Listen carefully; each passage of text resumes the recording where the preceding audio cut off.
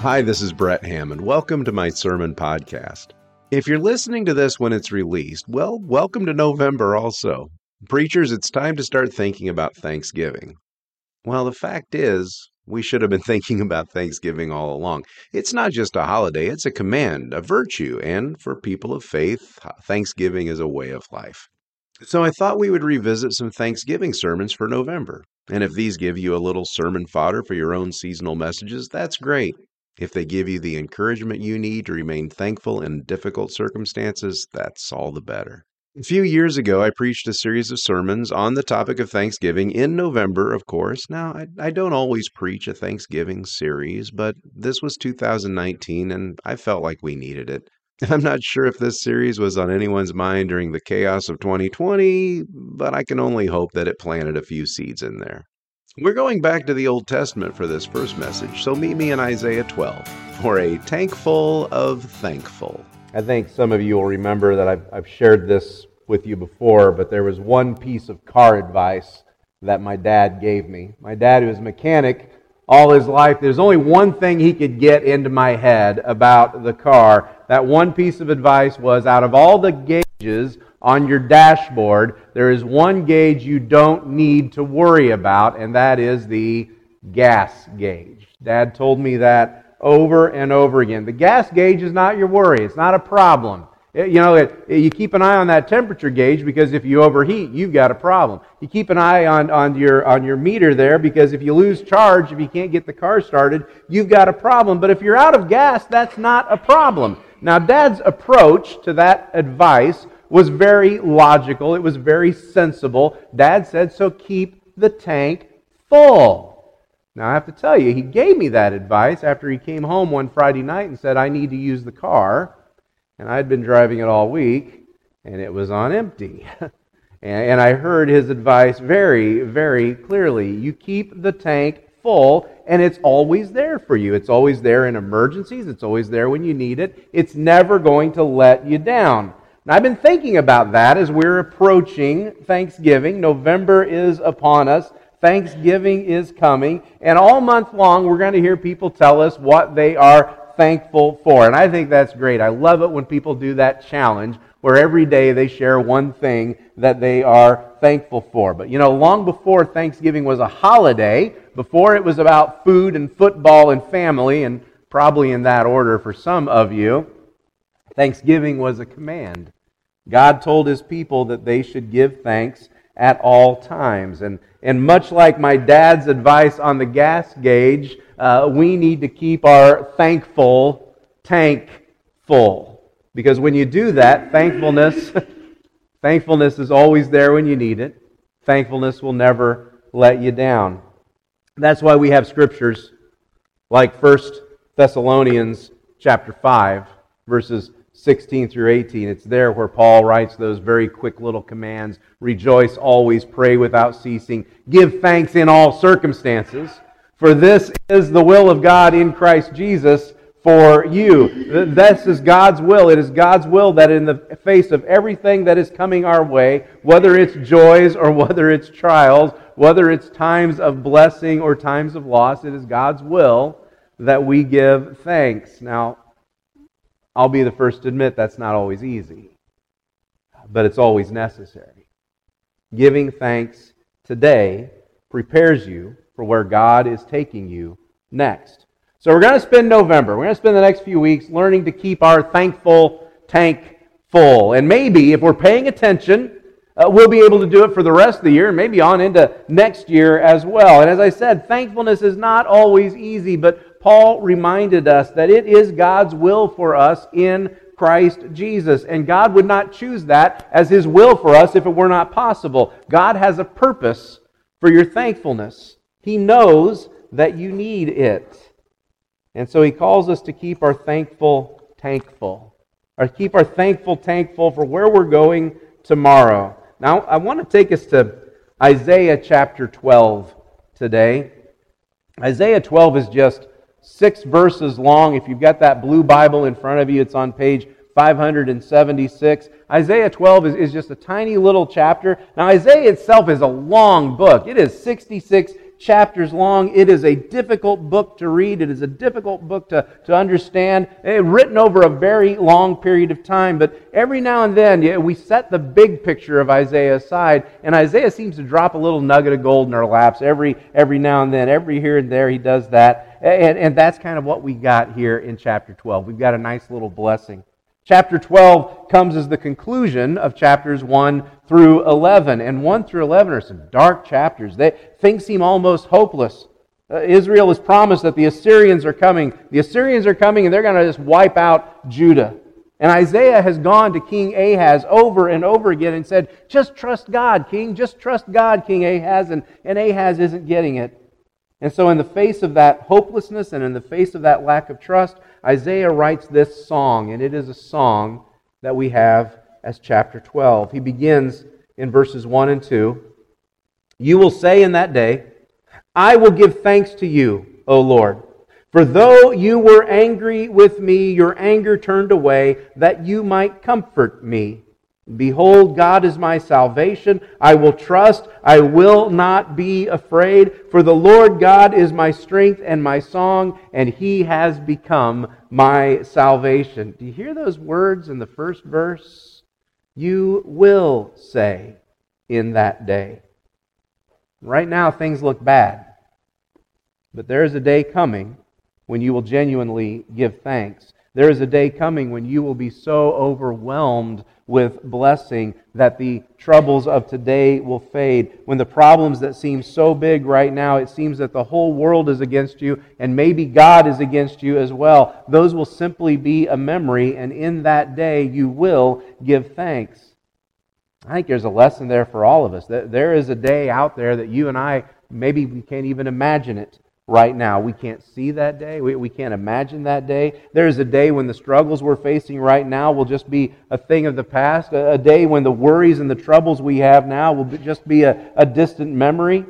The thankfulness that we fill our lives with today prepare us for that day. They fuel us to get there. But the reality was that not everyone who heard the words of Isaiah 12 would live to see that day.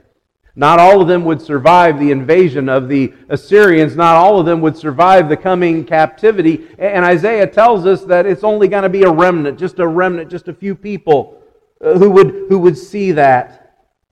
But that didn't change the reality of God's presence or of His promise. And it may be that you and I aren't just giving thanks for our circumstances. You and I aren't just giving thanks for ourselves, but we're giving thanks for those who are going to follow us. It may be that by giving thanks, we are filling their tanks. You see, that's another important reminder that Isaiah gives us about thankfulness here. He tells us to keep our thankful tank full for those who are traveling with us. For those who are traveling with us. Back in high school, I had a friend. I'm not going to name who it was, but his grandpa used to preach here, so that might help a few of you. But I had a friend in high school who had a car.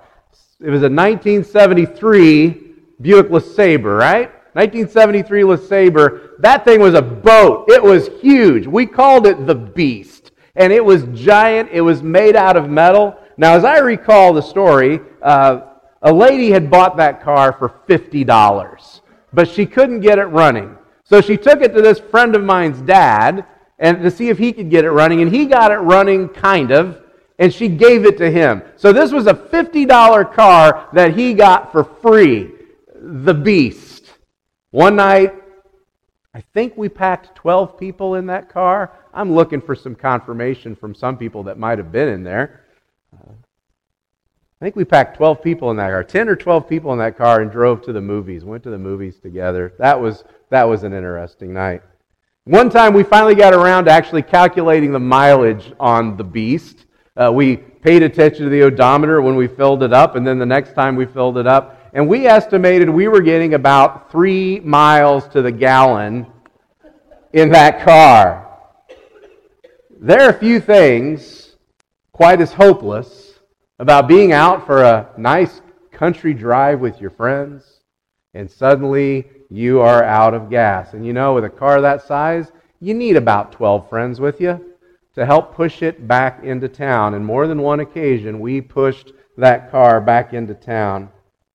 There's a lot of hopelessness in chapters 1 through 11. There is the hopelessness of God's judgment against His people. The people have failed. But at the same time, in chapters 1 through 11, there are amazing promises that we still cling to today. We read chapter 7 and we see Jesus there, that the virgin shall give birth to a child and that they shall call His name Emmanuel, meaning God with us. We read chapter 9. We're going to be reading chapter 9 next month. And chapter 9 is the one that tells us, for unto us a child is born, unto us a son is given. And chapter 9 verse 7 says, of the increase of His government and of peace there will be no end. The promise is there not just for Isaiah's people, but for us as well. Promises for the whole world. And so it's no wonder that Jesus quoted from Isaiah more than any other prophet. If you were to ask Jesus what His favorite book of the Bible was, chances are He would say Isaiah. Jesus saw Himself, and we see Him in the pages of Isaiah. From birth to death, on into eternity, Isaiah reveals Jesus. And so the call to God's people and the call to us is to declare God's promises here.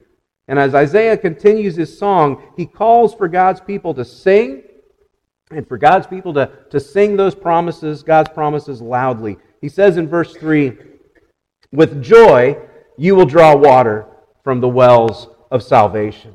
And you will say in that day, give thanks to the Lord, call upon His name, make known His deeds among the peoples, proclaim that His name is exalted. Sing praises to the Lord, for He has done gloriously. Let this be made known in all the earth. Shout and sing for joy, O inhabitants of Zion, for great in your midst is the Holy One of Israel. Not just sing, but shout, make known His deeds among the peoples. You know, people are watching this. People are watching. People are listening to us. They hear what they say, and in this day and age, I need to add, they read what we post. They read the things that we post online. They are watching, they are listening, they are reading. They count our gripes. They count our complaints. They count our frustrations. And there's times when I have to ask, what's louder? What's louder? Is it our praise or is it our complaints? Is it our thanksgiving or is it our frustrations? What is louder to the people around us? What do they hear? What do they read? Do they find us angry? Do they find us hateful? Do they find us frustrated? Or do they find us faithful and hopeful and joyful? What is louder in our lives? Part of Israel's sin was that they had forgotten that God had called them to be a witness to all nations. They were to make His name known. And that call continues today with the church. More often than not, when we talk about making His name known to all the world, we've got to admit that starts with their neighbors. That starts with our co-workers. That starts with the family members. Do they hear praise? Do they hear thankfulness? Do they hear anything that sounds like the faith, the Christian life is something that they would want? I always enjoy reading those posts in November. So many people take that challenge to where every day they post something that they're thankful for. But what if today, what if any day, someone posted that they were thankful for you? What if somebody shared that they were thankful for you? Verse 3 says, with joy you will draw water from the wells of salvation. The wells of salvation are deep enough for everyone. They overflow. They are deep enough for everyone to drink. The question is, does the water in the wells of salvation sound good? Does it sound good and delicious to our neighbors? Does it sound good to our co-workers? Does it sound good to the people that read what we post? Or does that water sound bitter? Does that water sound bad? When others hear us, what do they hear loudest? Do they hear our thankfulness? See, our world needs that. Our friends need that. We need that. But there's another reminder that we also need here. We need to keep our thankful tank full because our hope is always full. I read an article this week from Harvard Medical School. The article was titled, Giving Thanks Can Make You Happier. They should have wrote "duh" underneath that. Giving thanks can make you happier. And in the article they wrote this: in positive psychology research, gratitude is strongly and consistently associated with greater happiness. Gratitude helps people feel more positive emotions, relish good experiences, improve their health, deal with adversity, and build strong relationships. Thankfulness alters your view of today and your hope for tomorrow. Isaiah wraps it all up in chapter 12 with verse 6. Shout and sing for joy, O inhabitants of Zion, for great in your midst is the Holy One of Israel. In your midst, He has never left you. He has never abandoned you. He's been with you the whole time. Do you remember how Jesus concludes the Gospel of Matthew, the last words that Jesus speaks in Matthew's Gospel? And surely, surely, I am with you always to the end of the age. Not just surely, but all of us. Do you remember the words of Hebrews chapter 13, verse 5? It reminds us again, He has said, I will never leave you, I will never forsake you. There's times when we feel God's presence, and those are wonderful times. But there are times when we have to remind ourselves again and again, He's not far. He's not distant. He is in our midst. Thankfulness reminds us that God has never left us. You know, that's important for you and me. That's important for us. But as we've seen, it's not just about us. Our thankfulness can impact those around us, even those who have no faith of their own. And as much as we need that reminder that better days are coming, there are people around us that need that reminder even more. They need to hear it in the way that you express your thankfulness to God. That makes a huge impact. Not only changes the view of what they're going through today, but the hope that they have for tomorrow, and possibly even the hope that they have for eternity. Giving thanks today prepares us for where God is taking us next. Not just you and me, though, but those around us. They need hope. Those who need to know that no matter what they're going through today, God has not abandoned them. And it might take our thankfulness to remind them of that. It might take our thankfulness to point them to that. Back in verse 1 again, Isaiah writes, You will say on that day, I will give thanks to you, O Lord, for though you were angry with me, your anger turned away, that you might comfort me. That you might comfort me. In John's Gospel, Jesus introduces the Holy Spirit as the Comforter. He calls the Holy Spirit the Comforter. Literally, the word Comforter means the one who walks beside you. It's that image of someone walking beside you with their arm around you. And we need to hear that promise. He walks beside you. In other words, He doesn't abandon you when times get tough. He doesn't abandon you when things get difficult. He walks beside you. He doesn't leave you when you've messed up again and again and again. He walks beside you. And you need to hear that also, in that He walks beside you. He doesn't lead you out of the trouble. He leads you through the trouble. The one who is always there. Whether you feel His presence or not, you can trust Him. My dad said, it doesn't cost you any more to keep the tank on full than it does to keep the tank on empty. Keeping our thankful tank full is a way to remind ourselves of God's promises, of His presence. It is a way to seek comfort. And that is why it is God's will in Christ Jesus for you. Now that requires a change in perspective. It requires a change of our focus. It requires us to take our eyes off of the negative. And some days it requires a lot of hard, long searching for something positive. But I promise you, you will be blessed by the results, and you will feel your tank overflow. And through that overflowing thankfulness, you're going to bless other people in ways that you cannot even begin to know now. Will you stand with me as we pray?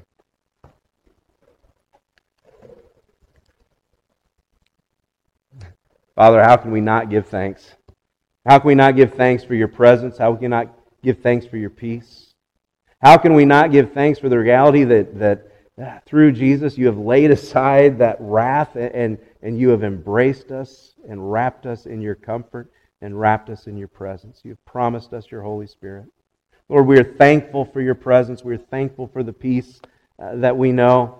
We are also very aware that there are people who we love dearly who don't know your presence and don't know your peace, and don't know it that way. Lord, the noise of this world and the pains they're going through sometimes are so loud that it almost seems to shut you out. And so let us express our thankfulness, not only for our own needs, but for theirs also. Lord, let our thankful tank overflow out of our lives and into theirs, that they might know you, that they might know your Son, that they might know your peace. We ask this to your glory. It's in Jesus' name we pray. Amen. And go in peace. Well, there you have it, a tank full of thankful. November is a dark month, so hold on to that Thanksgiving as you make your way through it. And thank you so much for listening. If you have a moment, please leave a review on this podcast platform. I would appreciate that so much. Next week, we're staying in the Old Testament, and we're finding Thanksgiving in the belly of a fish. Can that be right? Well, we'll give it a shot anyway. Hey, be kind to one another. God bless, and have a great week.